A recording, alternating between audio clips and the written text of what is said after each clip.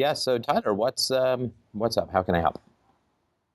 Well, I've been in this 9-year relationship, and I mentioned to Michael earlier in an email that it started. I've read Real-Time Relationships, and reading that first dysfunctional relationship scenario of Bruce and Sheila, it was eerily similar to how me and my current girlfriend kind of started out, and so I don't know. I guess I just wanted to figure out, maybe what effects my parents had on me that would kind of lead me to choose girls like that. Because I mean, she wasn't the first relationship I had where I had acted in similar ways, where it's just like I find somebody and I just go all in, and stop hanging out with my friends and stuff, and then it's like, and yeah, I mean, just all that stuff. So your girlfriend, oh, I don't know, girlfriend for 9 years, your partner? I don't know what. Yeah, Partner. yeah, Okay. exactly. Your partner and other women, they've separated you from your male friends. Is that right? Yeah, I feel like it was more me. Like I just wanted to kind of spend more time with the girls than with my friends. But maybe it's something that they were doing. I'm not sure.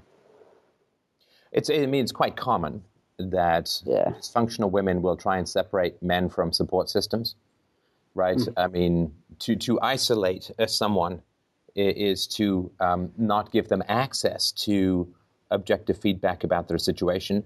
So, I mean, I had girlfriends and they basically, it wasn't anything overt. They weren't like, you can't see other men, Right. That was my line. But no, it was generally like, well, what do you mean you want to go spend time with? I guess that's all right. They'd be upset and or disappointed or whatever. And I just found myself sort of Yeah. gradually ending up in that situation where I saw my friends less and less. And that was a problem. It was a problem. You need other men around you to make sure that your spouse or girlfriend or fiance or partner isn't going crazy.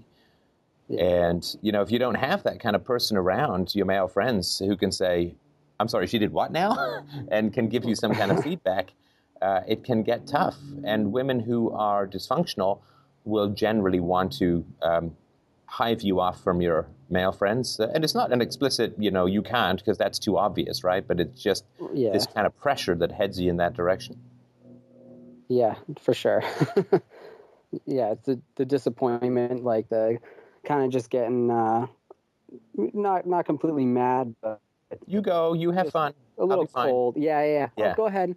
Yeah, that stuff.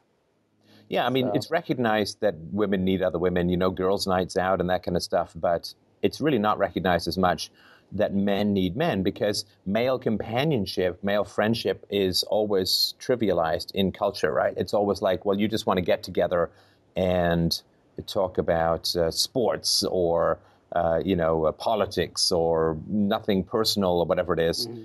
And it's sort of like, well, why would you need that kind of thing? Like, what is the man providing to you that I can't? Or, what we have is real. What you have with your male friends is shallow and whatever it is, right? I mean, I remember I had a girlfriend who I'd be on the phone with a friend of mine for like an hour, and we were chatting about a variety of things. And she was like, you never once talked about your feelings. You never once talked about anything real that was going on in your life. It's like,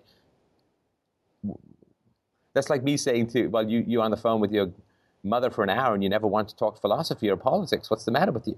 Right? Just different styles of communicating. But I find that there does seem to be this isolation that occurs for men. And then, of course, when the relationship breaks up, the man is much more prone to emotional problems because the woman has carved him off from his support system, and then he loses the relationship, which is why men sometimes go batty when those things end. So what are the patterns that you see in the women that you date?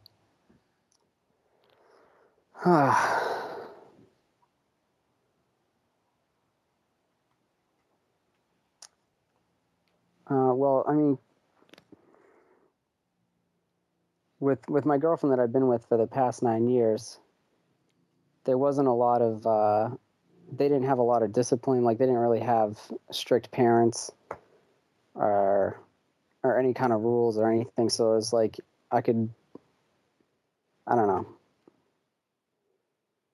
Sorry, do you mean you didn't have strict parents or they didn't? They didn't. I did. Yeah. Okay, My dad was pretty strict. Okay. And my mom was like completely insecure throughout my childhood, and I feel like that had a pretty big effect on me because I was like, so if my dad was watching football, and she would walk by and there'd flash of cheerleaders on the screen or something, she would just get so mad and like, I don't know, maybe create some kind of scenario in her head that she played off of. And she would just get mad at my dad and freak out and like go in her room and cry. She was,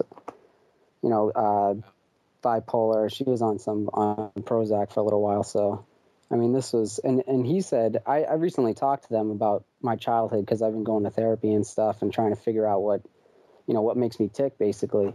Yeah. And he had mentioned that she would just go off on me sometimes for no reason, just like yell at me and then just go hide in her room.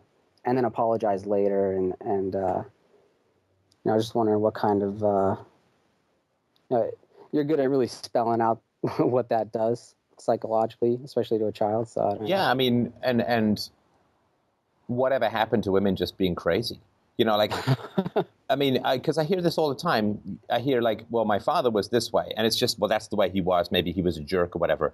But with the women, you always get this, well, she was bipolar, or she was on medicine, or maybe she was just a bitch, right? I'm just possible, right? I don't know, right? Maybe she was just lazy when it came to self-management or self-regulation, and she just vented like a toddler, or that's an insult to a toddler because my toddler's never vented, but maybe there's not a medical, right? Like a brain imbalance of that. I mean, I don't know. I'm sort of the opinion that people have a choice about how they react emotionally, or not how they react, but how they express that, right? So if you were in a parent-teacher conference, I doubt your mom would have done that stuff, right?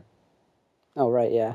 So, you can't suppress cancer when you're at the doctor's. Like, you can't, not have cancer when you're at the doctor's, right?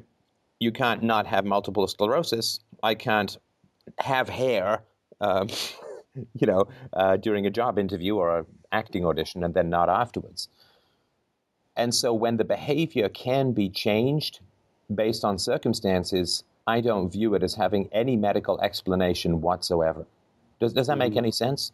Yeah. So if your mom, I don't know, would do that when other people were over, and she was sensitive to the whatever, right? And if she would just do that no matter what, then I could sort of understand that she didn't have really any empirically identifiable control over her self-expression. But if she only did it in particular circumstances, then the insanity defense doesn't hold weight, if that makes any sense. Like, if you hide the body, you're not a crazy killer. Like if you strangle the homeless guy right in front of the cop while screaming in Klingon, then you can make an insanity defense. But if you kind of plot it and then you hide the body and then you avoid detection and you lie to the police, then clearly you knew it was wrong and you're trying to hide it. And so the insanity defense is really a tough one to get past legally. Like 1 or 2% of murder is excused because of insanity.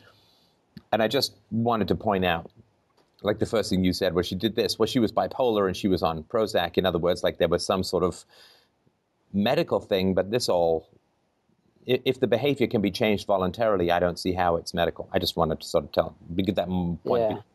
I guess I threw that in to kind of just describe what type of personality she had. Because I think when you say that... Sorry. No. Yep, call me on it. Wait.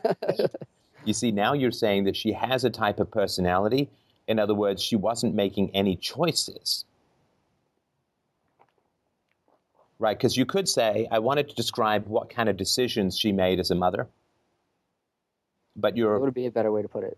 Right. But by saying what type of personality she had, it makes her passive almost to her own personality. Right? And the reason I'm sort of harping on this is I just figured it's the most annoying thing I could know.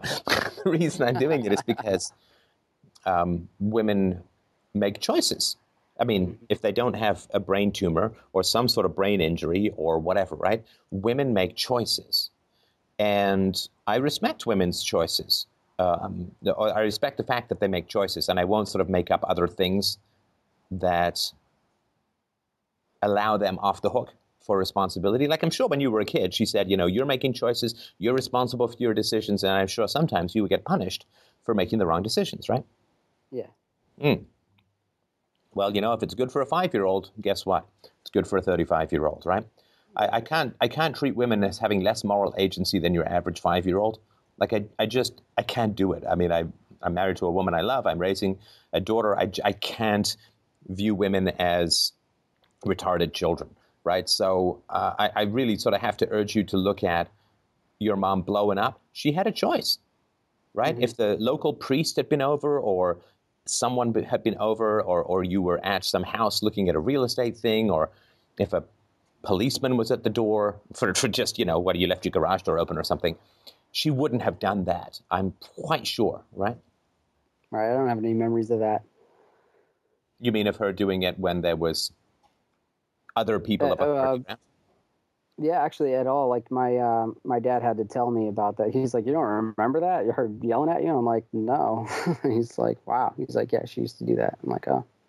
Right. And so she made a choice to yell at you, and she's responsible for that choice. I just really want to focus on that, because if you can't assign your mother responsibility and moral agency, that's going to be trouble with your partner or your girlfriends, right? Right. You're going to want to excuse her behavior. Mm-hmm. And generally, when a woman behaves badly and she's not mature, who's at fault? The parents. Well, let's say with your partner, if your partner behaves, we'll call her Sally. No, we'll call her, it was Sheila in the book, right? Yeah, sure. Yeah, Sheila in Real-Time Relationships. Okay, so we'll call her Sheila. So if Sheila behaves badly, and let's say she's not particularly mature, then if she gets into a conflict with you, whose fault is it? It's her fault, right? Yes, but does she say it's my fault? No. How did I know she didn't say that? Because you're you. No, how did I know? I don't know. Because you are not giving her responsibility, right? Okay. And saying, if you're upset and you're yelling at me, or if you're upset or you're, slamming doors or slamming cupboards or whatever it is, then you are responsible for getting a hold of yourself. You are responsible for not acting in that way. You're responsible for not raising your voice. You are responsible for not calling me names. And I absolutely will not have it, right? And because you've not given that moral agency to your mom, it's almost impossible for you to give it to your partner, right? Right. Does that make sense? Yeah. And with my partner, it's more, she just kind of shuts down. She's not one for yelling or confrontation in general. It's just, I can tell something is visibly wrong, and it's, what's wrong? Nothing, and she just doesn't want to talk about it. So it's hard to have any kind of a conversation with her. Well, okay, but that's another kind of moral agency argument, right? Which is, if you're in a relationship, like I would say this to my wife if she did that. I would say, look, if you're married to me, you don't have the option to not tell me what's bothering you, because I'm affected by who you are and what your mood is, right? It's sort of like saying, you and I are in an elevator, right? And I'm smoking a stogie, some big ass fat thing that looks like half a torpedo, right? And I'm like, Tyler. And you'd be like, dude, my eyebrows are falling off here. My nose hairs are curling. Please, you got to put that out. And he's like, hey, I'm the one smoking it. And it's like, no, we're in this little elevator and we're sharing the same air. And the shit that you're breathing out is the shit that I'm breathing in. Right? Mm-hmm. And if you're in a relationship with someone, mood is like cigar smoke. It affects you. And if you're in a relationship with someone, you don't have the option to be moody. I mean, you can have a bad mood, you can be upset, you can be crabby, you can have stubbed your toe, you can have slept badly, you can have a headache, you can any of these things. Totally fine.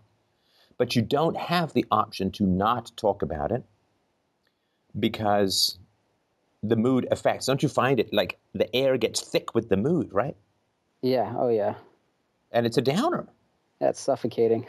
Right. So is this a habit that is still continuing with the woman? Yeah. Mm. Right. So you are not able to say, Sheila, I know something's wrong. You don't have the choice to not talk about it. Do you guys live together? Yeah. Okay. So you don't have any more than you say, hey, I'm going to take up smoking cigars in the bedroom, and you have no say in it. It's like, I really do, because we breathe the same air. Well, emotionally, you breathe the same air, right? Yeah. So that kind of assertiveness is tough, right? Yeah. Well, you say, look, I don't know what the problem is. I'm happy to hear about it, but you don't have the option to not talk about it at all, right? Yeah. And so she's not talking about it, right? And I'll turn my screen up a little there, look a little less ghostly. But for you, it's okay that she doesn't talk about it. And I would argue it's really not okay that she doesn't talk about it, but that's hard for you to get, right? No, I express that to her every now and then, but I just don't know what to say after that, because I mean, it doesn't. Still like, yeah, nothing's wrong. You know, just you keep asking me what's wrong, and I keep telling you that it's nothing, and the more you ask me, it just makes me more aggravated. So then it becomes so I just your let it fault, go, right? yeah, So to speak, right? Okay. So is she correct about that? I mean, does it turn out that there isn't anything wrong? I mean, I guess I wouldn't know. I mean, if she never tells me. I mean, it seems like there's something. I mean, she'll be fine 1 minute, and then the next minute it'll just be like, just like you can tell by her face. So do you think she's lying to you when she says there's nothing wrong? Yeah. Do you think that she feels that there's something wrong, but is not telling you, or do you think that she genuinely doesn't believe that there's anything wrong? I think it's a little bit of both, probably more of the latter. Or maybe she just sorry. doesn't. This is a binary. This is a binary one, I'm afraid. We can't really do both, right? Because if she knows that there's something wrong with her, right, then it's like if I stub my toe, I know it hurts, right? I can't sort of know that it hurts, but I'm leaning more towards it not knowing that it hurts. Like I either know that it hurts or it doesn't, right? Mm-hmm. Like if I stub my toe and I don't have any feeling below my waist, I may not know that I've stubbed my toe and I wouldn't feel any pain. It wouldn't be but the moment you feel, even if you feel 10% of the pain, you feel that this, right? So this is a binary thing. Either she knows that something is wrong and she's telling you that there's nothing wrong, or she doesn't even have an idea that there's something wrong. I think she knows that there's something wrong and she's not telling me. I don't know if she knows exactly what is wrong. Like if she No, I don't mean it. But that's why it's important to have a conversation about it, right? Right. Because sometimes we're in a bad mood. We don't even know why, right? Exactly, yeah. Could be like with some woman who snapped at me in Starbucks the way my mom used to 20 years ago or whatever, right? I mean, so it may even be a preconscious memory. So lots of things can go wrong. We don't know what, but that's what conversation is for, right? That's why it's so nice to have conversations about things. Yeah. So okay. Now, how long does it usually go on for when you have these freeze outs? I guess you could call them. A couple hours. I mean, they don't last too long, I guess. And then what happens? And then it just kind of gets brushed under the rug. Like, just forget about it. We'll move on to, watch TV and just, forget about it. And then we'll just have normal conversation or whatever and just forget about it, I guess. But, it doesn't ever really go away. Right. And do you know much about her childhood? Yeah. And what was it like? It was pretty rough for her. Her dad was an alcoholic. Pretty bad, yeah. Yeesh. And her parents split up when she was pretty young. I think 4 or 5 years old for her. Right. And just like her father when she was a child was completely unreliable and so she's not control. Used to getting her needs met, right? So when she's upset, when you speak to wildly underfunctioning parents, then if you're not getting your needs met and they're just like trying not to have their lives destroyed by alcohol, they usually don't have any patience for your needs, right? When you're a kid. I'm sorry if I look like some Alfred Hitchcock movie down here. It's crazy how dark it got so fast. Yeah, just very quickly. I didn't expect the sun to go quite this quickly, but I don't want to move now, so I hope you don't mind. But I should have set boogers dripping from my nose and do something out of that horror movie. Anyway, so your girlfriend probably wasn't used to getting her needs met at all. In fact, she was used to hiding her needs, because if underfunctioning parents feel that you have a need, they tend to lash out.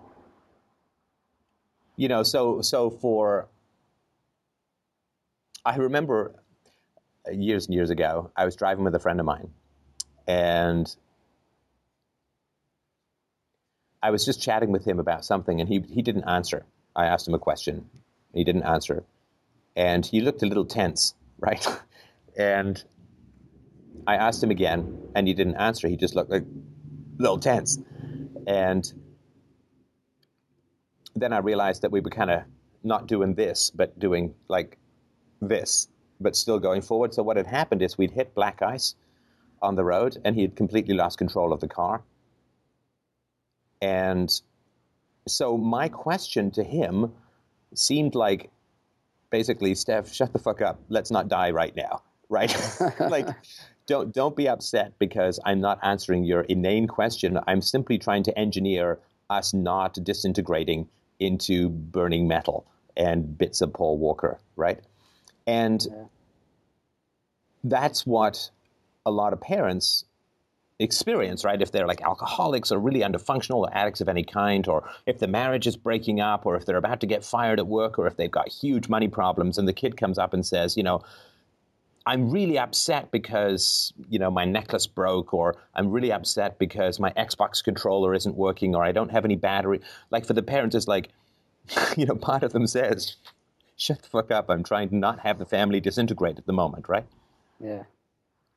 And I think that can really happen to people. And if there's like multi-year trauma that is going on in a family, stuff like alcoholism and marriage breakup, and I think your father's having an affair. That's what the mom's saying to herself.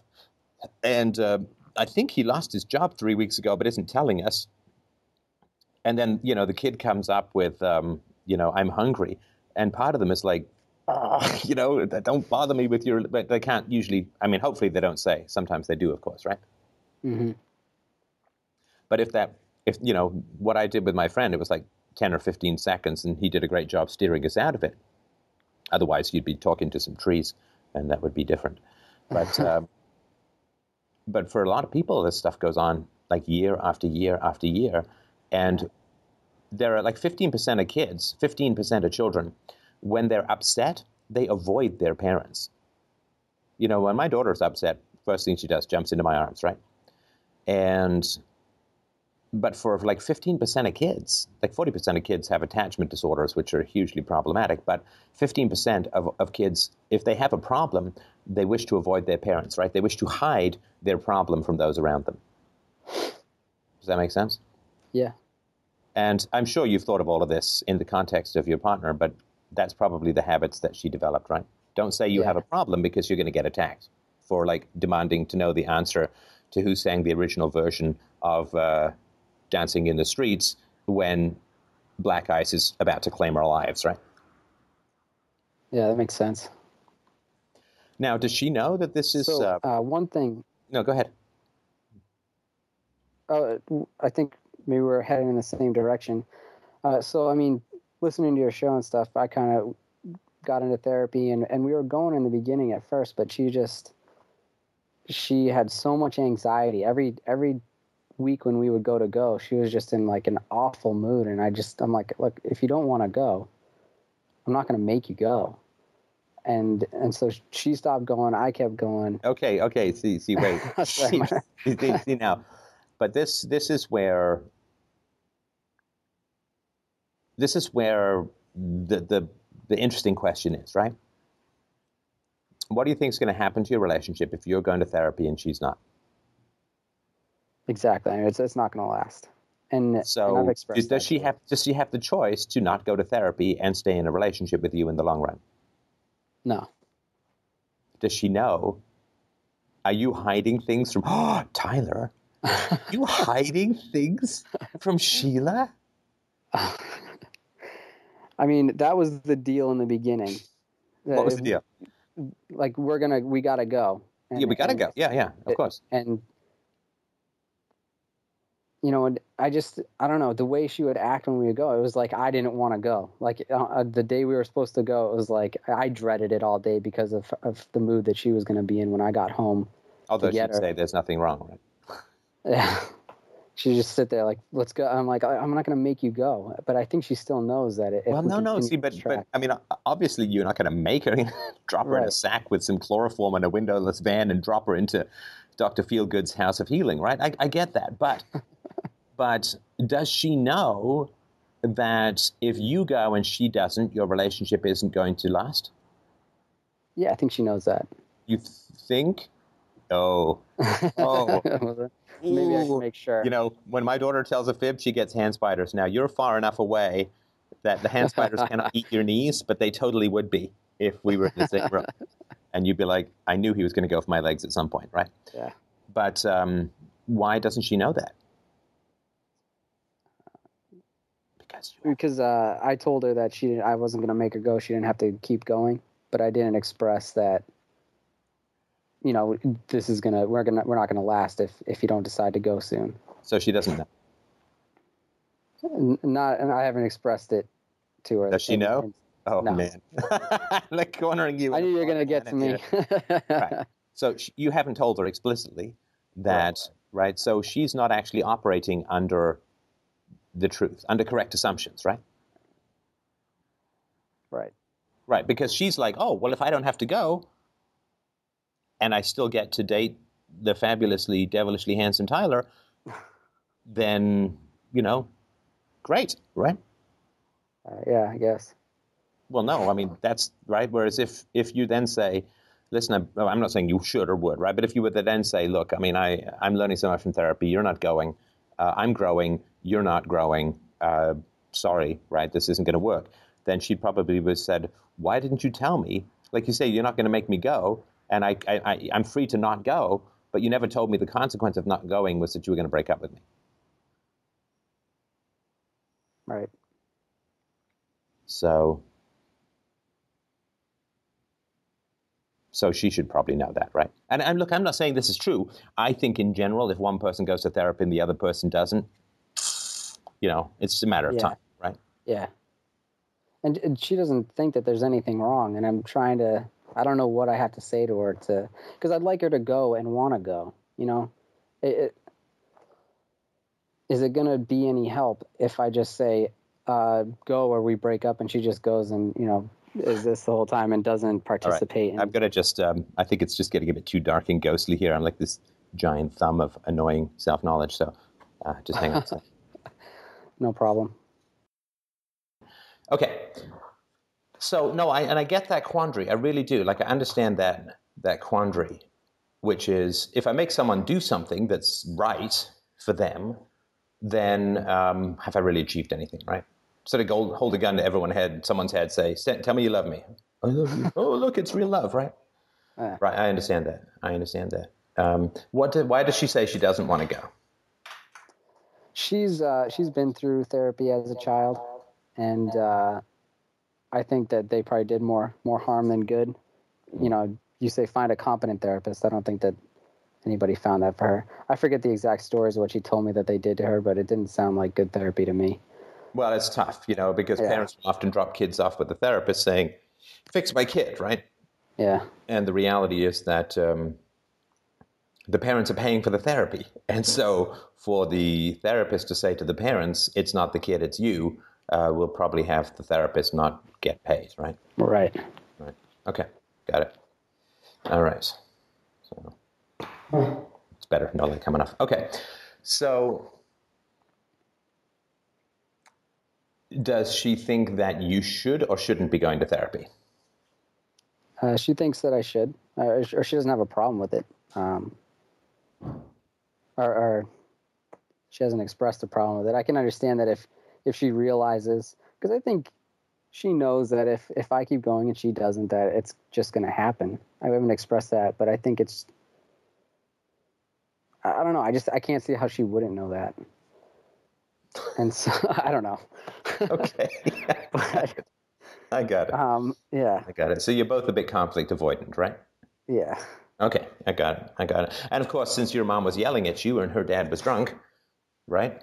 Yeah. And therefore probably quite belligerent, right? Then it makes sense that you would be conflict avoidant, right? I mean, because conflicts lead to catastrophe, right? This is the great challenge of people who come from dysfunctional relationships, is that there's this perception, which is not inaccurate, right? The perception is that conflicts lead to catastrophe, right? You have a conflict, people don't listen, they escalate, they yell, they scream, and there's no limit to the amount of pull no punches, knee to the groin, dirty fighting that occurs. And then you saw, or I guess she saw with her parents, that this kind of conflict escalated to the point where they broke up, right? Right.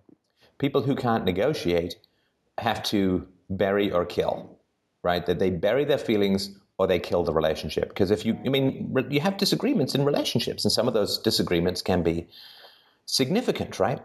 And people that's exactly how we both were until I came across your show. We were both that same way. Just bury it. Yeah. Bury or kill, right? It's bury or die, right? I mean, you either drive the stake through the vampire, or the vampire rips your freaking head off, right? I mean, that's how it works when you don't have a common ground with which to negotiate, if that makes sense. Mm-hmm. Right. So I'm trying to think of the best way to put it.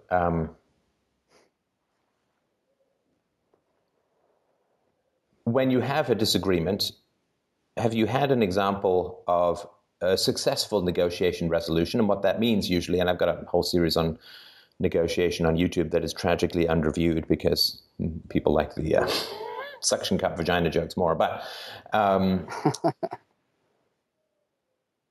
do you have an example in your relationship with your partner of a successful negotiation, which is where you both feel that it was actually a good thing to have the disagreement? Like if you sort of look back and say, I'm so glad we had that disagreement. It taught us a lot about, or me a lot about you, or you a lot about me, or us a lot about our values, or whatever. Do you have an example in your relationship of a negotiation that's gone that way?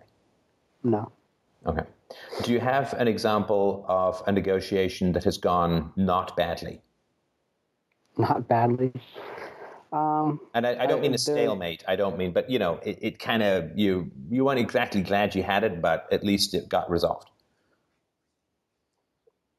Yeah, I can't think of a specific one, but I think so. I mean, they're generally win-lose. I don't think we've ever had a win-win negotiation, but we'll come to an agreement that I can do this thing for you if you do this thing for me, and at some other point, or. Sorry, I just felt my will to live leaving my body. Hang on. Oh, got it. Got it just before it went out through my philosophy blowhole at the top. Yeah. You got to play that back when you watch this video. Oh, my God. Yeah. Can I recreate it for you? Go for it. All right. I don't think we've ever had an example of a successful relationship. It's win-lose. I don't think it's ever really worked. Right. Okay. Got it. Right. And how did you feel when you were talking about negotiating and all that just now? That we've never really had a successful negotiation. That we're just bad. And that was when I first started listening. That was happened to be where I. Just now? Yeah. How did I feel about it when I was talking about just now? Mm-hmm.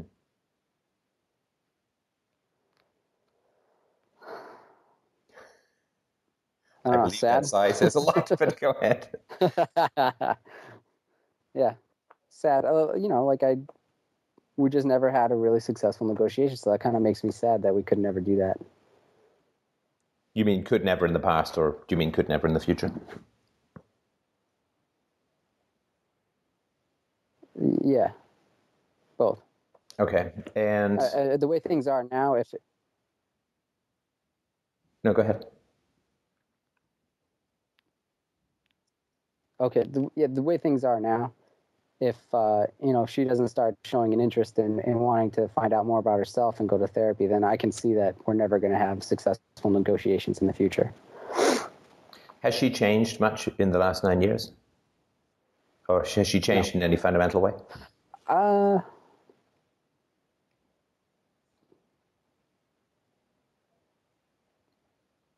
don't think so. Right. And if she doesn't change, will it be something you will be happy about having for the rest of your life, or with children, or that sort of stuff? No. What do you think the odds are of her changing without applying herself significantly to self-knowledge? Usually through therapy, or there's some other ways you can do it, I guess, at least get it started. Not at all. I mean, she's got to put the work in. I mean, right. I've made a huge effort in the past year, and I feel like I've only, I've been crawling. Oh yeah, trying to horrible. change myself. It's tough. It's hell. Now, you made a analogy about that was an older podcast with one of the first listeners from the Collins shows, and you're talking about a car. You can inherit this car that is missing the engine from your parents, and that's how I feel. I feel like it was all the wiring was screwed up, and you hit the blinker and the wipers come on, and I'm starting to figure out what I need to do to rewire it, but I know I have all the rewiring to do still ahead, so okay. That makes sense. Okay. What is her relationship like with her parents? Her dad, every time that he talks to her, it just annoys the shit out of her. Like, she can barely even talk to him without, especially like, he was not drinking for a little while, but recently started drinking again. And when she knows he's been drinking, she just like, it comes unglued, and she doesn't want to talk to him. She doesn't want to look at him. Yeah. All right. So what you're saying is she still has a relationship with her alcoholic father, who is still sometimes alcoholic. Yes. And on what grounds does she feel that's productive? It's family, and I've tried to bring that conversation to her, and she's stuck there. That family is family. Well, that is a tautological argument. Family is family. That is very true. Right. Blood is thicker than water. That family has an inherent value. Right. Okay. And what do you think of her parents? I think that it would be better for us if we didn't talk to them. Yeah, because it's tough for her, right? Probably throws her way off. Yeah, and I think it affects me in the way that it affects her. Well, it's the same cigar smoke, right? Exactly. Let's have your father join us in the elevator, and he can smoke the stogie in the air we all have to breathe, and so on. Okay. All right.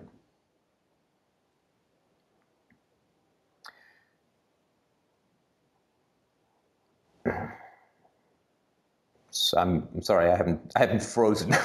I'm just thinking about how to bring. It's okay. I felt like a deer in headlights this entire time. So nothing's bothering me. Why do you keep asking?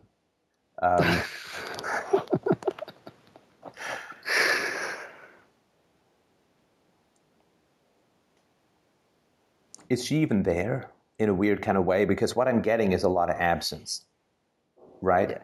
Is she?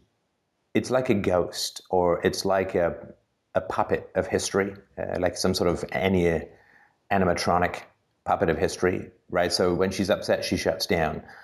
She complies with her parents' wishes and then calls it, well, blood is thicker than water, right? Whatever that means. If blood is thicker than water, then she should have been treated really well by her parents, right? Because blood is thicker than water, right? So if blood is thicker than water, then we shouldn't ever have any problems with parents because they should treat us so well because, you should treat your own children far better than you ever treat strangers or work colleagues or waiters or friends or anything like that because blood is thicker than water.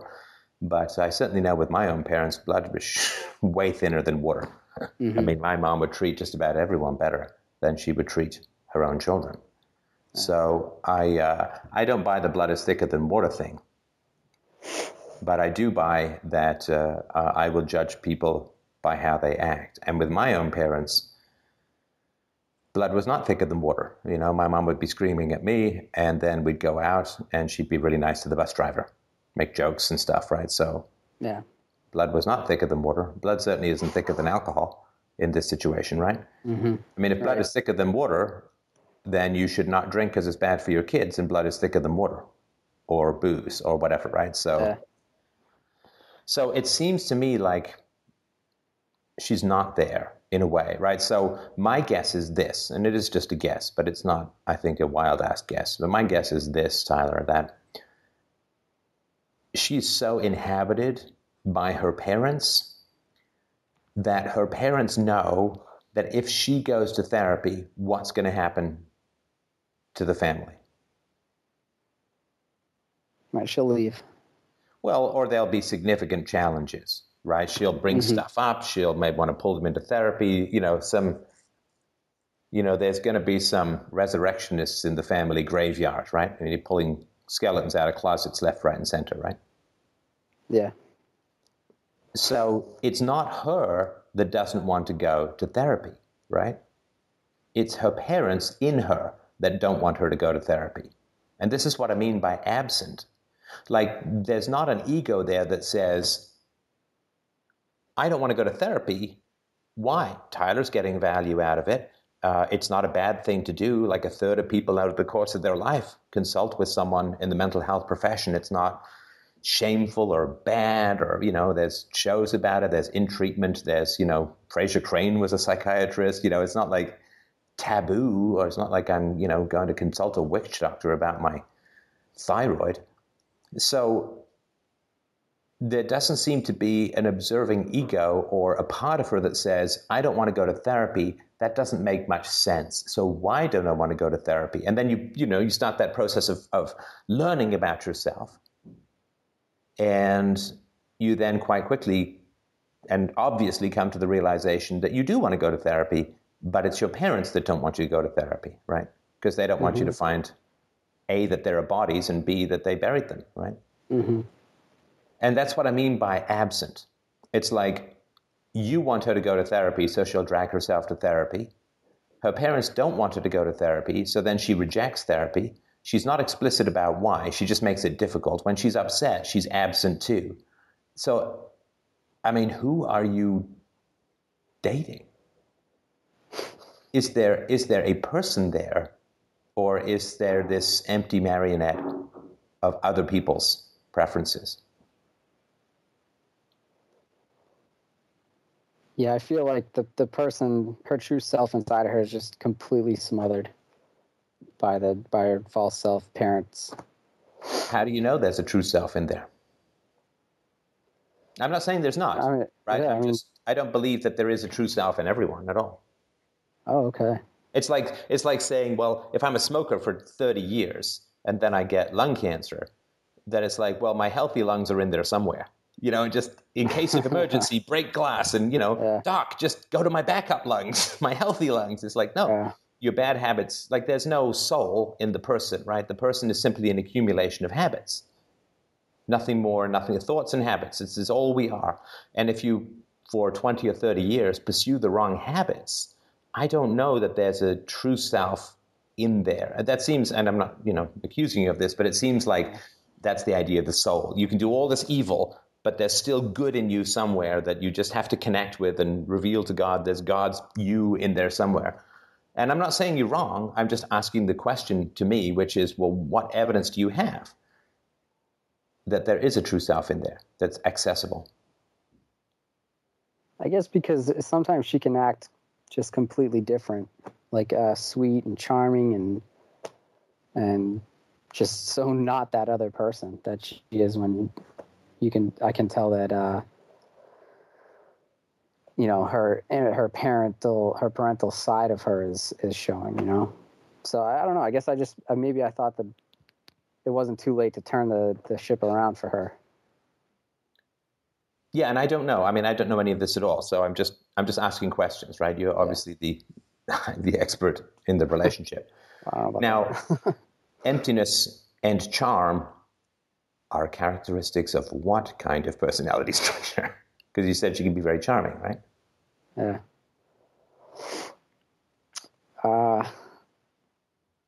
You want me to say sociopath or? Well, I mean, as far as I understand, it is, and I'm obviously I don't have any idea what the diagnosis is or anything like that. But you said charming. Yeah. And that is, and I mean, if she has severely dysfunctional personality traits, and I don't know if she does or not, then that would be even more.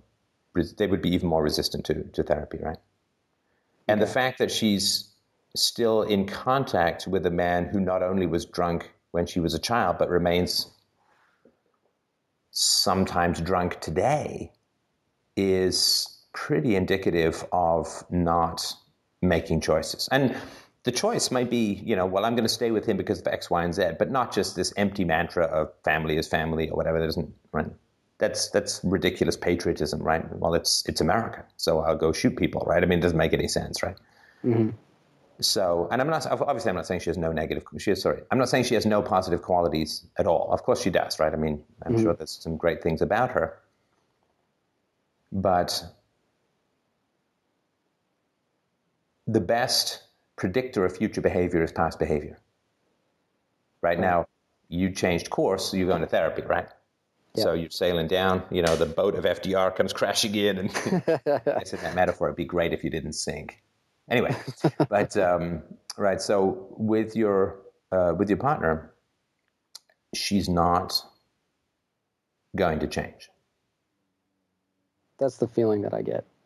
Well, and it's more than a feeling. This is very well established. It's one of the few things that is really, really well established is the inertness of personality.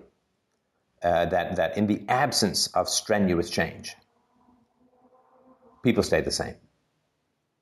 Right? So if some guy is 400 pounds and says, I'm neither going to change my diet nor my exercise, how much is he going to weigh tomorrow?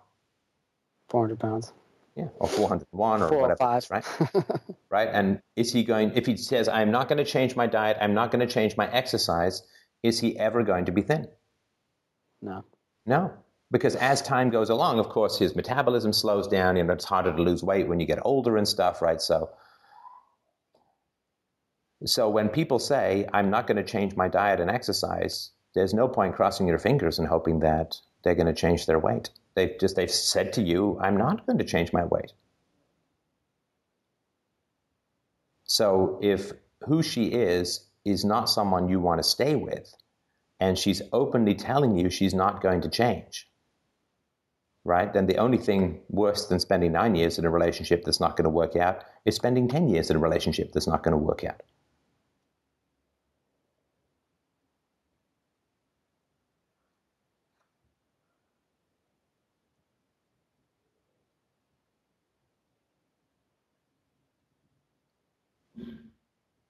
And how are you doing in the conversation?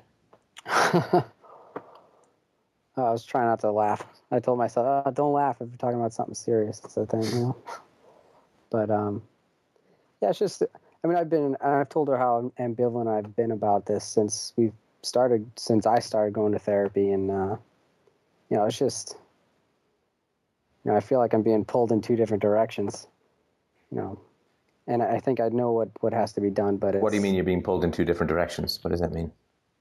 Like, do I stay with her or do I leave? And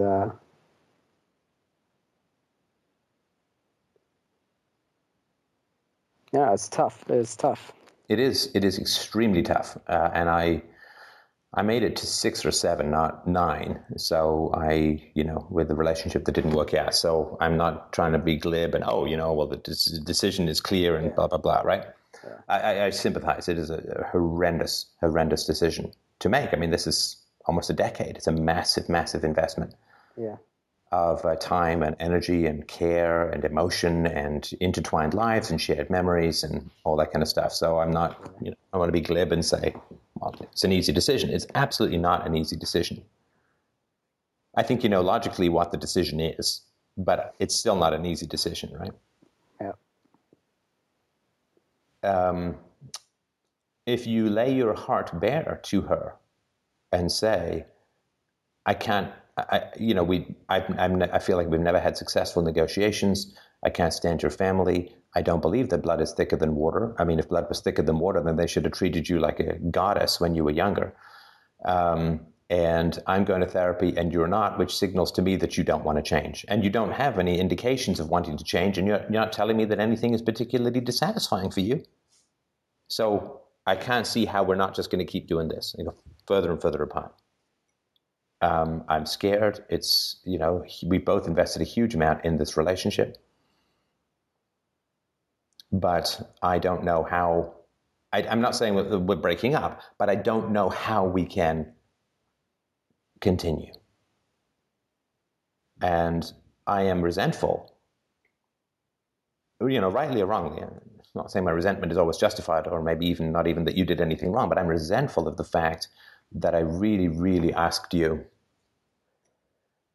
to go to therapy with me, and you made it really difficult to do that. And you didn't say no, but you didn't say yes. You just kind of made it difficult. Now, I've gone and done family events with you, which I really didn't want to do. I've done stuff with you that has been not that much fun for me, but I did it for you because I care, and I didn't make it hell for you to invite me to do those things with you, even if I didn't really get the importance of what they were at the time. Now, I'm going to guess, Tyler, that in this speech, it will not be an unfair thing to say, I have not put a lot of demands on you in this relationship. I have not said, you have to do this, you have to do that. I've not been controlling. I've not been bossy. I've not been domineering. Really, I think this is the first major thing that I've asked you to do for me. And it's not just for me, it's for you. I'm not saying do something like go skydiving with me when you're scared of heights, which is no win for you. I'm saying, look, I'm going on this journey, which is scientifically shown to improve happiness, to improve connection, to improve, the therapy makes you like 20 times more likely to be happy than getting a huge raise at work. I mean, it really works, and it's well validated to have worked. And this is the first time that I've really tried to get you to do something that you're reluctant to do. And you made it really difficult to do it. You pushed back passively and aggressively the whole way. And then the moment I let you off the hook, you ran and never looked back. And that bothers me because this is important for me. The things that I've done that are important for you that I don't like, have actually, I think, been okay. But this is the first time I've really asked you to do something for me. And the fact that you're not going to do it is very disturbing to me. Because it's not like I'm saying, let's go join the Moonies and shave our heads and ask for a spare change out by the airport. I'm saying, let's go spend an hour a week talking to someone who can help us improve our relationship. Right? I'm not asking something extreme here. I'm not saying let's go bungee jumping off the Eiffel Tower. I'm saying, our relationship is not, we're not that good at negotiating. We're not that good at connecting. So let's go talk to someone who can help us be better at that. And you don't want to do that. And that troubles me, because what am I supposed to ask for going forward? I'm not asking for the world. I'm not asking for the moon. I'm not asking for you to become a gymnast and engage in a three-way with a goat. I mean, I'm just saying, let's go to therapy, right? It's not an outlandish requirement. And I think that you should trust me enough to go with me, and to go with an open heart and an open mind. And the fact that you pushed back and pushed back and pushed back while never actually saying no or saying why, radiating all this anxiety, and then the moment I said, well, you don't have to go, you're like, right, you're gone, is troubling to me, because we're going to have, look, if we stay together, if we want to have kids, there are going to be more disagreements. My boy, you think you have disagreements when you're single. You try having disagreements when you're married, and then further try having disagreements when you have children. There will be disagreements. Where is the kid's going to go to school? What exposure are they going to have to religion? Right? How are you going to raise them? Is there going to be punishment? What kind of punishment is there going to be? How are you going to deal with toilet training? How are you going to deal with reading? So many things. What exposure are they going to have to dysfunctional parents or dysfunctional people? Very big and important questions. We can't even negotiate two adults. If we throw 2 or 3 more kids into the mix, how on earth are we going to be able to negotiate anything when we have less time, less money, we're more tired, and there's constant noise in the house? Right? We have like this perfect lab for disagreeing with things with each other at the moment, which is we can take all the time in the world with all the quiet in the world to disagree. We can't figure out how to productively disagree even now. We add needy, noisy, farty, smelly, grabby kids fighting over who gets the last piece of the Happy Meal. We couldn't even lift the 5-pound weight of 2 adults negotiating. How are we going to lift the 500-pound weight of negotiating with kids in the mix too? I can't see how that's going to happen. There's a fundamental dichotomy in values. You claim to love and stay in contact with your abusive alcoholic father.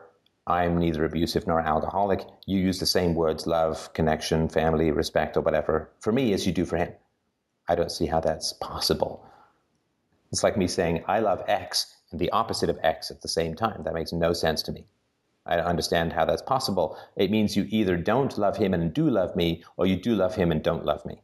But you can't use the same word for both. It's insulting to me to be put into the same category as the man who harmed you so much as a child.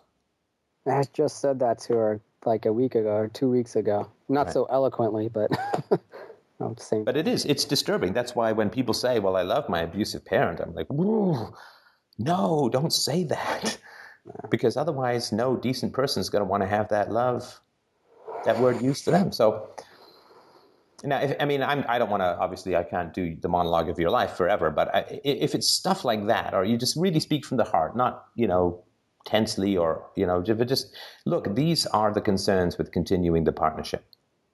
Life, I'm telling you, Tyler, life gets harder, not easier from here if you're going to have kids. And as you age, I just got hit with cancer last year. The fuck is that? Healthy as a horse, right? Shit happens. Parents get sick, you get sick, kids get sick, jobs change, right? This is why, when people have affairs, they get drawn into affairs because the affairs are unreal. You meet and you have sex in a hotel room, and then you go back to your wife, and there are no in-laws, there's nobody who's got colds, there's nobody who's, gassy, there's nobody who didn't sleep that long. Everything's just this, fairy tale of pheromones, right? And so if you guys can't negotiate the easiest possible life, which is life in your 20s with 2 single people, you are going to bury this fragile relationship if you take on additional responsibilities, right? Because this is why I imagine you're kind of stuck in a null zone here, right? Oh, yeah. Right? You've got so much invested in the relationship. 9 years is a staggering time. In the Middle Ages, you'd have been buried 5 years ago, right? So you've been married for a lifetime, according to the Middle Ages. But it's a staggering amount of time. How do you move forward? I don't think you can responsibly, based on what you said to me. Mm-hmm. But what do you do? It's tough. But if you were to have a conversation with her about your reservations, a real heart-to-heart, what do you think would happen? I'm not saying you haven't, but if you sort of went through the stuff that we've been talking about here.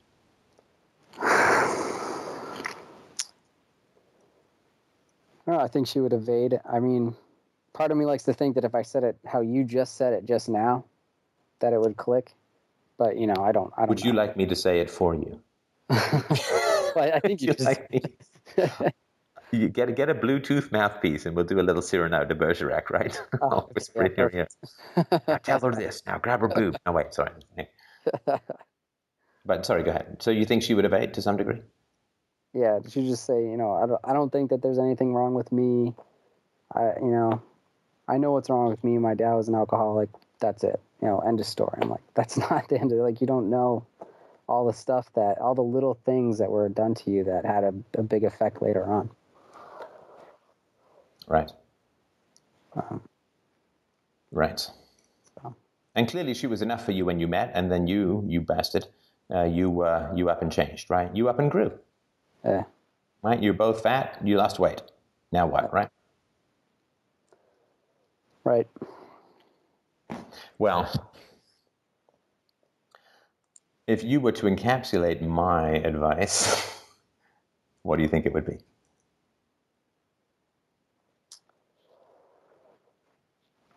Set up an ultimatum. Kind of be like, look, you're gonna make an effort to change, or that's gonna be it, or. But she's already told you that she doesn't want to change. And this goes back to the point we started at earlier, Tyler, right? Which is, well, so she accepts an ultimatum. So what? All she's going to do is comply, right? Right. She's not initiating that behavior.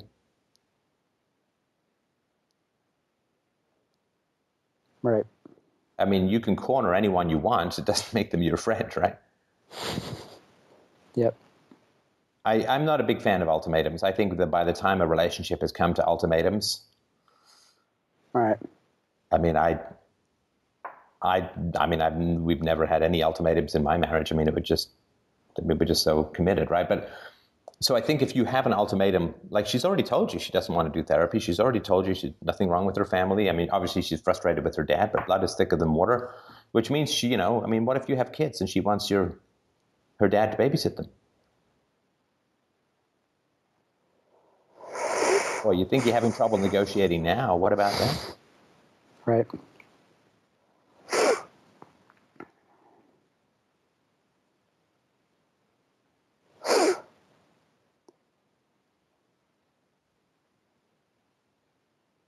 I mean, it's a matter of empiricism, right? I think she's given you, 9 years is a lot of information to have about someone. Yeah. And if she's actively resisted and opposed self-knowledge, growth, and change over a 9-year period, I'm not sure that 9.1 is gonna turn it around, right? Right. I mean, I don't know. I'm no expert. I don't know that ultimatums really work in relationships, but I sort of sense that once you're at the point of administering ultimatums, particularly if you're asking for the opposite of what the evidence shows, then the ultimatum is simply a precursor for ending the relationship. But what it can do is it can drag shit out for a lot longer, right? Right? Because if you say, you got to come to therapy or it's over, right? Well, you could be kind of screwed there, right? Because she might comply. She comes to therapy, puts on, but I mean, there's no fundamental change. She's not committed to it, but it could drag it on for another couple of years, at which point she might be like, you know what I mean? She could get pregnant. You could get, who knows, right? Mm. But that's the problem with ultimatums, is what you want is a partner who wants to grow, who wants to learn, who wants to change. You don't have that. Forcing her to do it with the threat of leaving puts you in the very difficult position of what if she says, okay,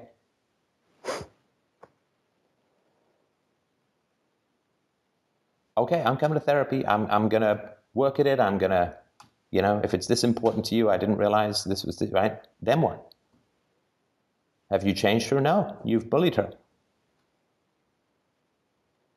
Has she reached any understanding of why these things are important, why knowledge, self-knowledge and growth and therapy and communication? No. Nothing's changed. She's just conformed. And now what are you going to do?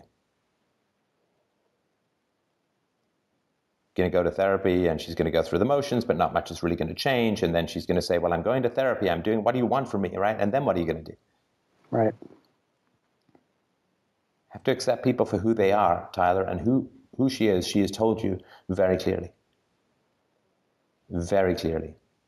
And you cannot force change on people. You know that, right? Right. You can't threaten people into growing, right? You can scream at a rose and have it bloom, right? Right? It doesn't work, right? Right.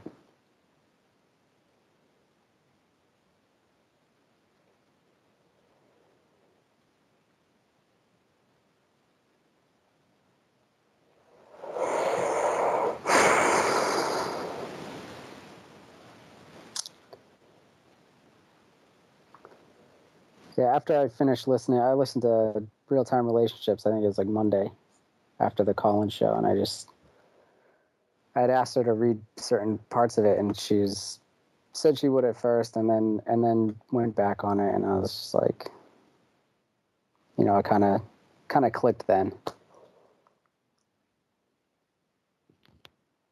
Yeah, so this is a book that's really important to me. It speaks a lot to how I would like our relationship to go. Will you read it? Yes. And then she never gets around to it, right? Yeah. Yeah, like I helped a woman make a film, and then I asked her to read one of my novels and give me feedback, and she never got around to it. And then I said, well, how come? I wrote you a film, produced a film, funded the film, and you don't even read my novel? And she's like, well, you're just not motivating me to do it. I'm like, oh, shit, I should have seen that. Right. And she never did. So, yeah, if she's not willing to read this stuff for you, how important are you to her, empirically? Your preferences, your wishes, your needs outside of what she prefers or wishes or wants, right? How important are you to her? Not important enough to change. Not important enough to start reading a book. I mean, if she'd read 50 pages and said, here's what I disagree with, or here's what I like, or this guy's an idiot, or whatever, right? That would have been a huge relief, right? Disagree all you want, but at least we're talking about it, right? But if she basically doesn't even pick up the book, and it's very important to you, I mean, is it an exaggeration to say it's a life-changing book for you? Oh, I mean, everything you've done has been life-changing, yeah. Okay, so it's an important, let's say it's a very important book for you. Yeah. And if this is an important book for you, and she's not willing to pick it up, she's very clearly communicating to you that your wishes, if they go against her wishes, are not anything she's willing to surmount. And she's not even giving you the respect of saying, no, I'm not reading this book. She's like, yeah, I'll read it, and then doesn't, right?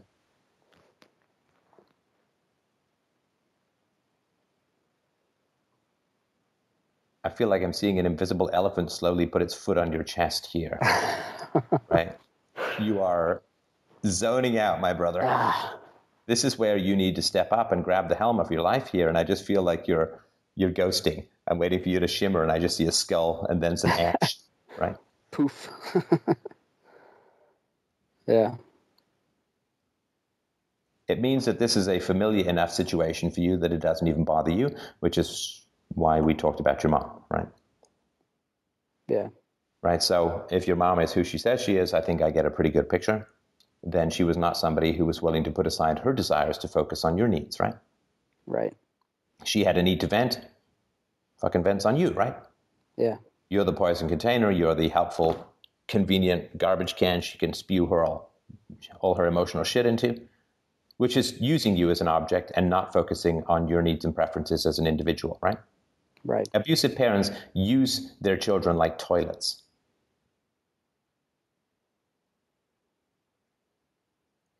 And so what it means is that this is a Simon the Boxer thing for you, which is putting out a need and not getting it met. Now, before you were doing it implicitly, which is you'd say, well, I have a need for you to talk about what's bothering you. Now you're doing it explicitly. Please read this book. Please go to therapy. Please change. Please grow, right?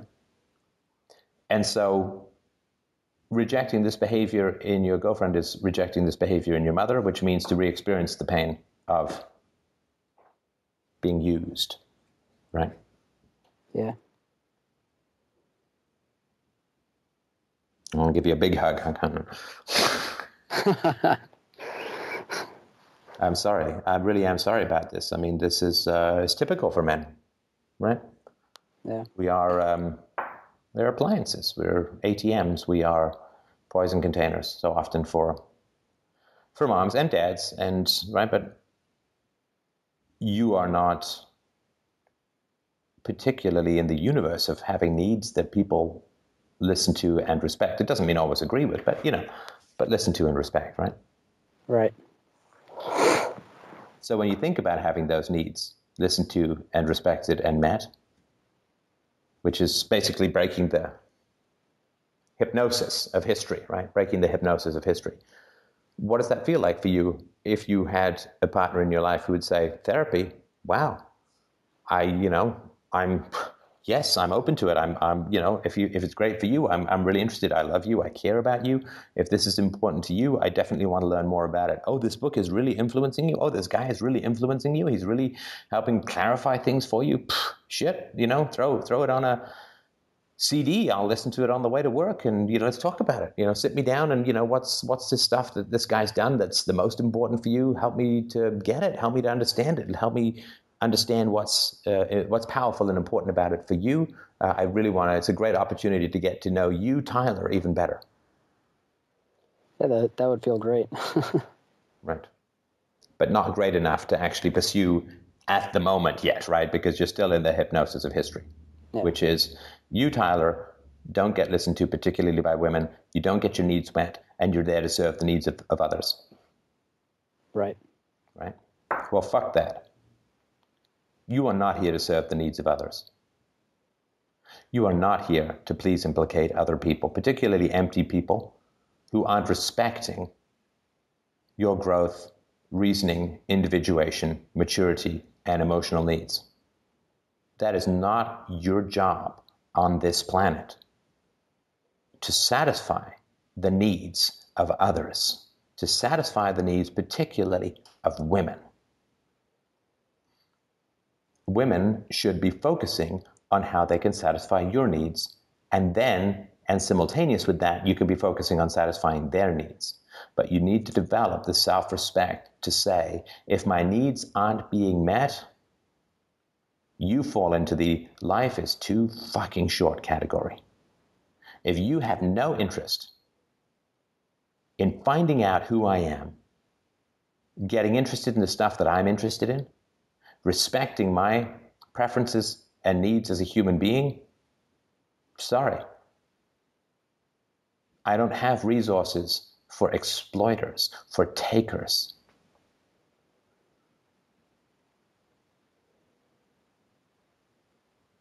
I need people in my life who are interested in me and who are willing to take alarming journeys with me because they respect and trust me. Oh, you say this guy, this Steph guy on the internet is worth listening to? I bet you're right.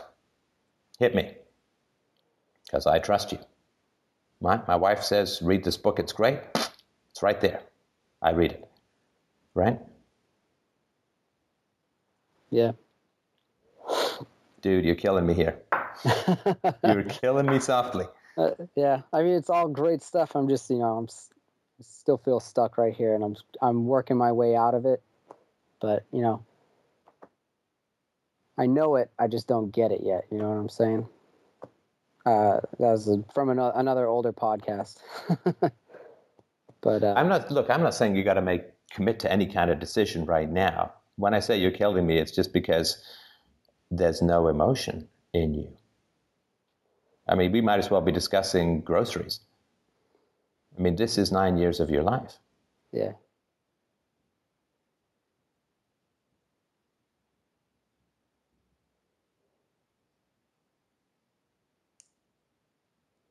What happens if you feel? I'm not saying you have to, but what happens? What happens if you feel something about 9 years of your life, possibly being, let's say, malinvested? What happens if you feel something about that? Is there a bad thing that happens? We never have to publish this. This never has to go anywhere, right? But is there something bad that happens if you feel something?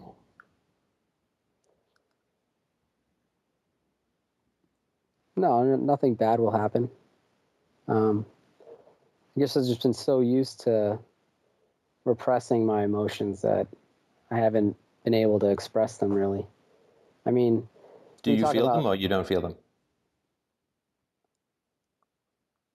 Once in a while, I'll feel them, and lately I've been trying to really experience them. But I mean, for the past, for a long time, I repress my emotions. So I don't know. it's hard to feel. But Tyler, don't you get that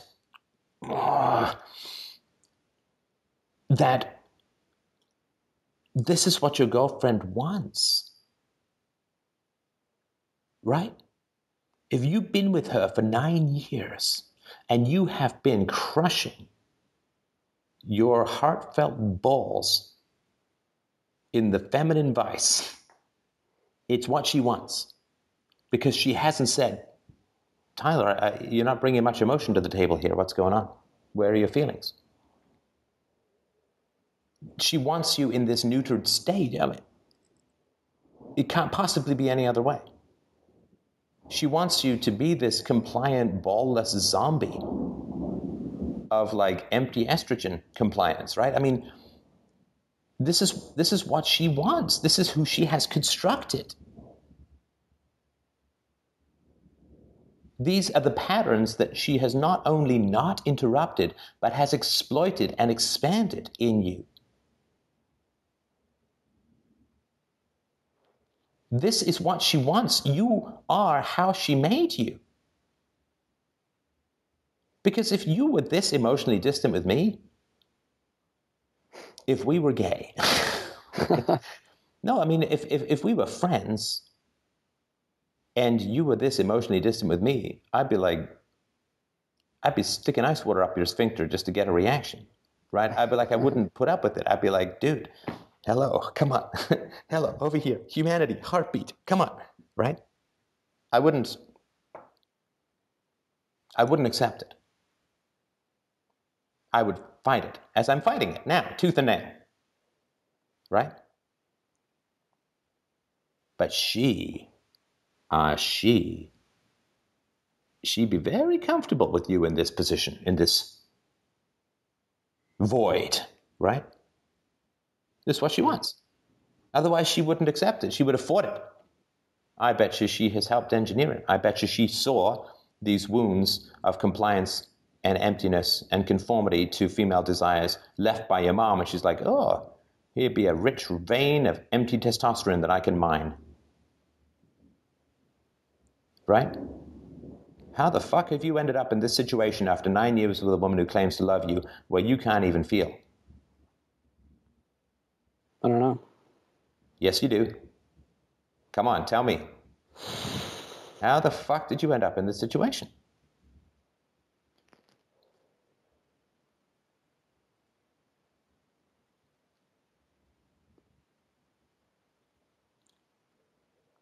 I don't know. I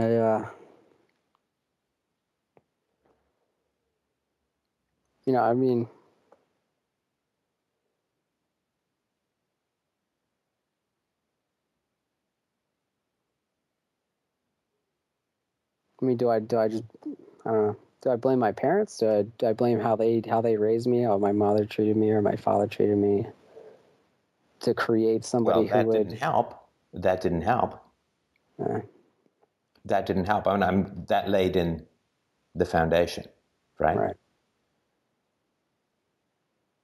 What I'm trying to tell you is that you're not in anyone's life and nobody misses you. Do you understand what I'm saying? Yeah. You're not there and nobody's missing you. Nobody fought to keep me out of that situation. Yeah. Yeah. I went to the gym today and my daughter was like, don't go, right? Said, sorry, gotta go to stay healthy, right? But she misses me when I'm not there. Right? If I was like emotionally absent with my wife after about 12 nanoseconds, she'd be like, hey, what's the matter? Where are you? What's going on? I miss you. Right? Mm-hmm. So you're not there for the people in your life and no one's missing you. And that means you're being exploited. Because if you're not in people's life because they know you and love you, then they want you around for some other reason. Does that make sense? Yeah. So how are you being exploited? That's the marker. Once you figure that out, then you'll know why you're not allowed to feel, why you're not allowed to have preferences. People being exploited, they can't have preferences. It's the whole point of exploitation, is to not recognize the preferences of the people you're pillaging, right? Right. So, how are you being exploited?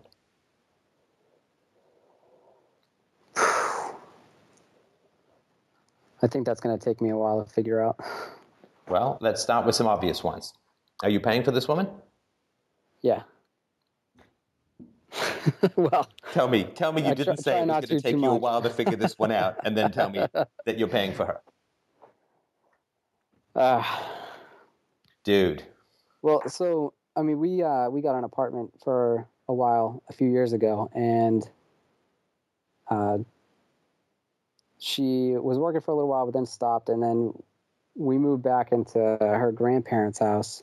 And I think that, I mean, we've been here for a while, basically because I don't want to go pay for a house or an apartment if she's not going to be contributing anything. So that's kind of another reason why I feel stuck here, where I'm at.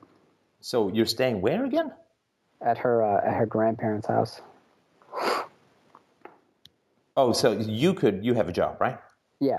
I mean, okay, I could go. So you could go and live somewhere, right? But she doesn't have any money, right? Oh my God! Oh my God! Oh my God! You're going to look back on this video in 10 years, and you're going to like scream into a pillow. No, you are. Yeah. Right? Because it's turning point time. So you're paying for the woman. Yep. Right.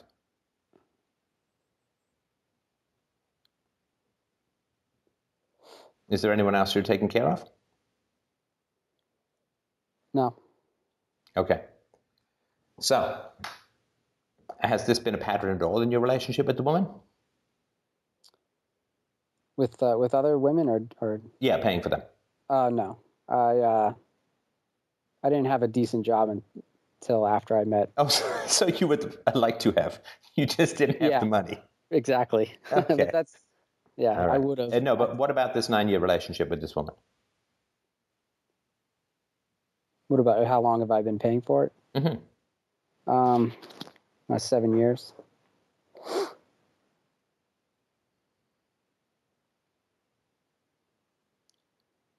$7 years. Yeah. How much do you think it's cost you?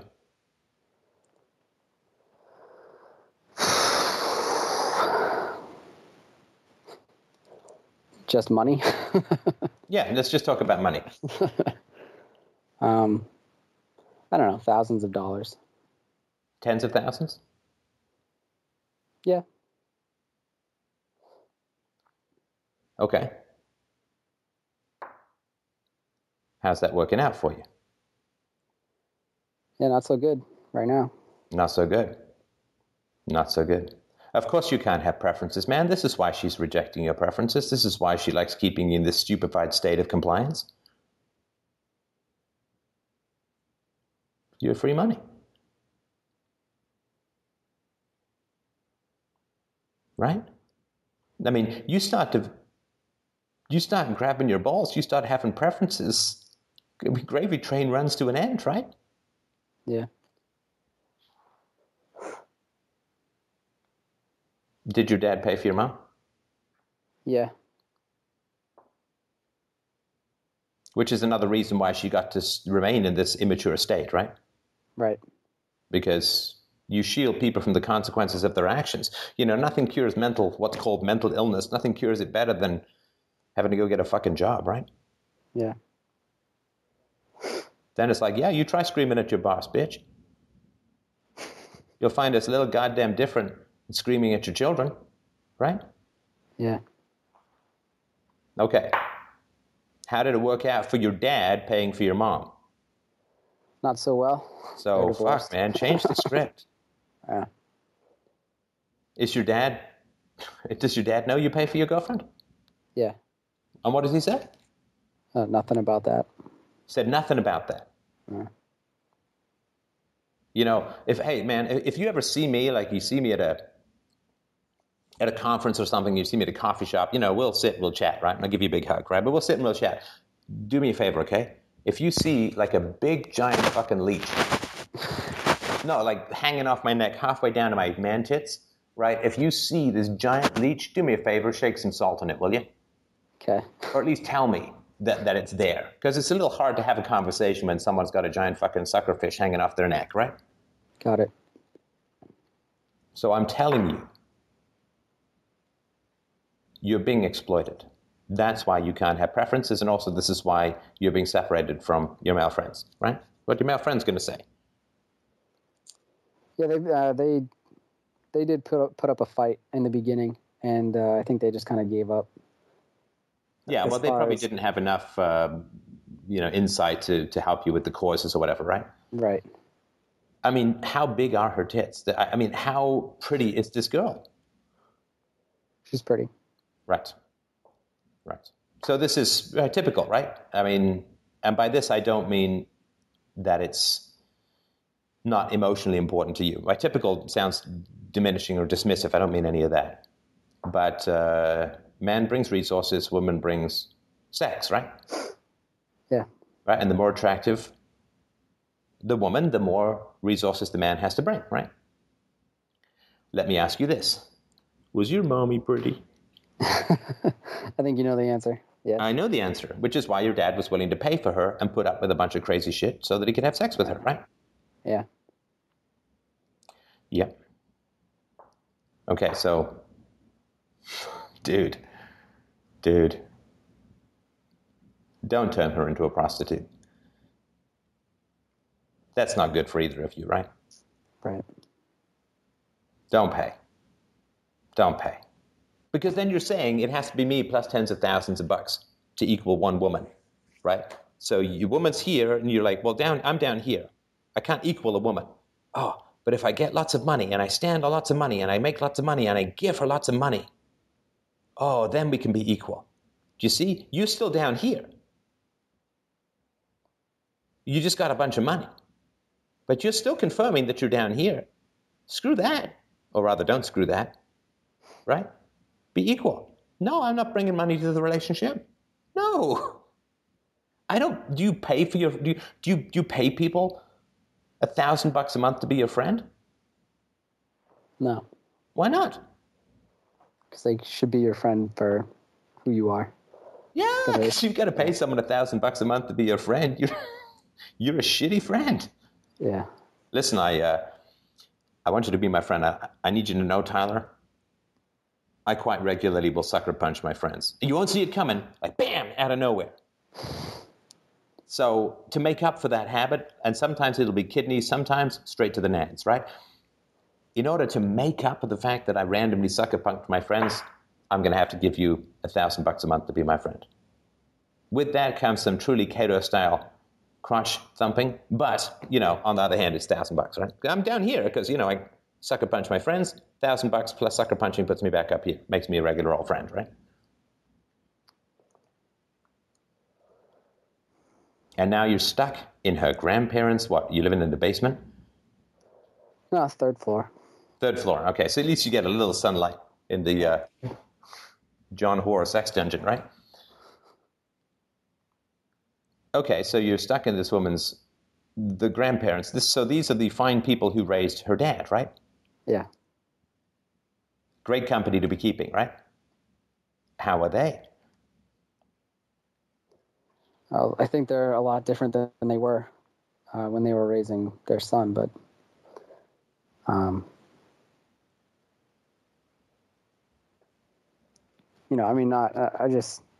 not people that I want to continue to be around. I tell you this, my daughter tries to come home with a guy. She's got no money, he's paying for her, they're living on the third floor, having sex with each other, they're not married?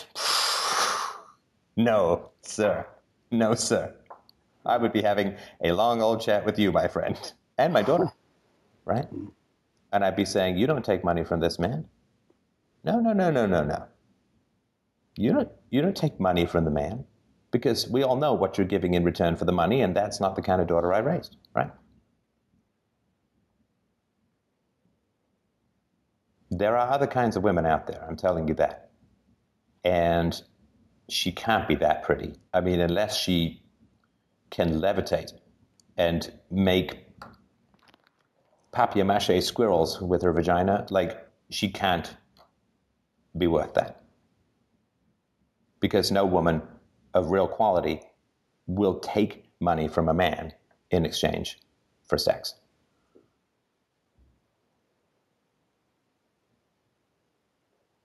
So if you really want to break the cycle, then you have to do differently than your dad did, right? Because, as you said, that did not work out very well. Right. Which means you stop paying, you stop enabling, you stop being exploited, you stop giving over money for pussy. And you have the self-respect of saying, no, woman, me and a woman right here. I don't have to pile up cash to be equal to a woman.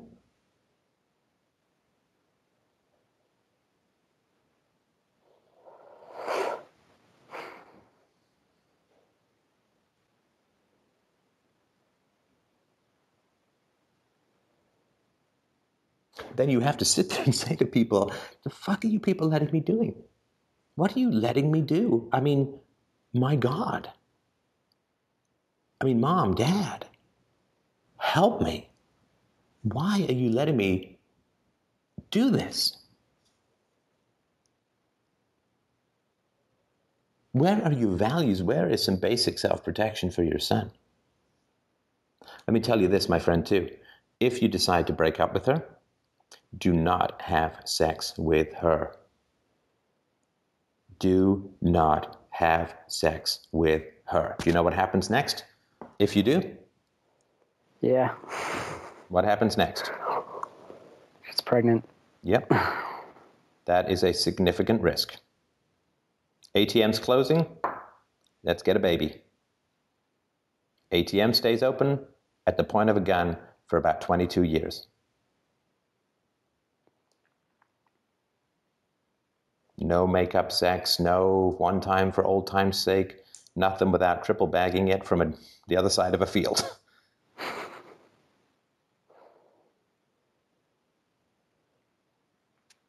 I'm not sure this conversation has been of any value to you whatsoever, because you still have the same expression on your face as when we started. No, it has. It has. Trust me. It's just, I don't know. It's also familiar, you know? Like I know it already. Oh, all the stuff I'm telling you? Yeah, it's there.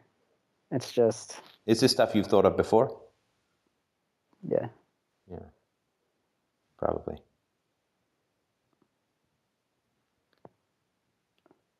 And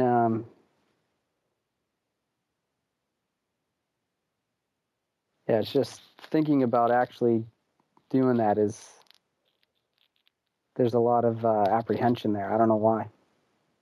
Well, who's to say it's even your apprehension? Yeah. Right? I mean, you remember we were saying, like, she doesn't want to go to therapy because her parents don't want her to go to therapy. Your apprehension, I mean, what the fuck are you getting out of this? I mean, sex, okay, right? Pretty woman. Okay, lots of pretty women. Some of them, I'm sure, are really nice, right? Mm-hmm. And would no more take money from you than they would clap from a stranger on a subway, right? But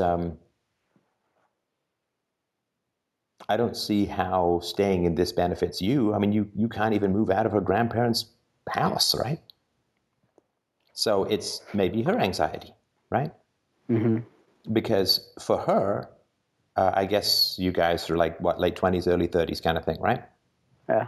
Right, so she lost a lot of coinage with you, right? Because if she's playing the beauty card, then she's hitting her expiration date, right? So if it doesn't work out with you, if you as the ATM closes down, then she's got to try and get to another ATM, right? Get another neck to suck, so to speak. And it's going to be tougher, right? Because she's older and there are now 21-year-old vampires out there. Yeah. So a lot of anxiety from her standpoint, but sorry, A lot of anxiety if the welfare state closes down. A lot of anxiety on the part of people. Yeah, sorry. A lot of anxiety on the people who owned slaves. A lot of anxiety among the Nazis in the last days of Second World War. Sorry. Shit's got to change. People got to grow. And it's better for her too, right? Isn't she as stuck as you are? Yeah. I mean, what's going on with her life, right? Yeah, nothing. Yeah, sweet nothing, right? Sweet fuck all. So it's not good for her. It's not good for you. Right? You're doing her the biggest favor. If there's a shred of, you're doing her the biggest favor. Not pay. Pay. Come on. If you're married and you love each other and she has kids, pay. Yeah, I'm a stay-at-home dad. Fine. But not when you're both single, right? It's not good for her. Because what you're doing is you're keeping it. I don't want to get into all. It's a big topic, but it has a lot to do with anger at your mom, right? You're doing the same damage to this woman that your dad did to your mom by shielding her from reality, shielding her from consequences, shielding her from adulthood, maturity, growth, consequences, reality, as I repeat myself. But you're basically acting out the same vengeance on her because you're angry at your mom and you're angry at your dad for shielding your mom from the kind of consequences that might have had her not be an aggressive bitch with you when you were a kid. But you're wreaking the same destruction on the girlfriend that your dad did on your mom. With the plus side that you don't have kids yet. Which, again, 5 years from now, you'll look at this video and say, thank effing God, right? Yeah.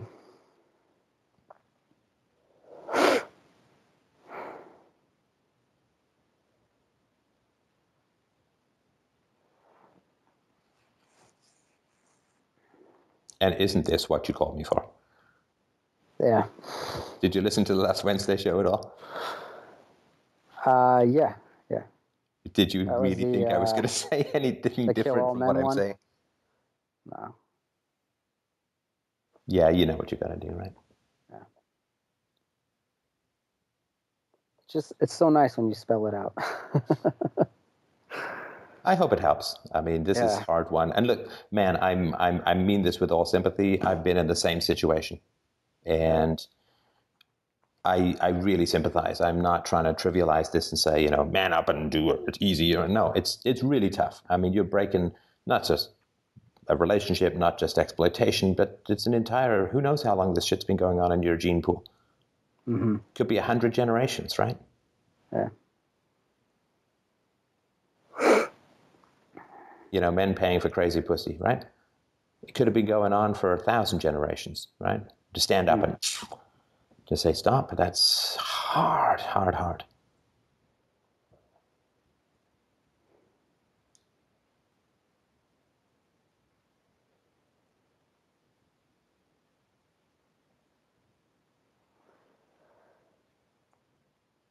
Oh, thank you.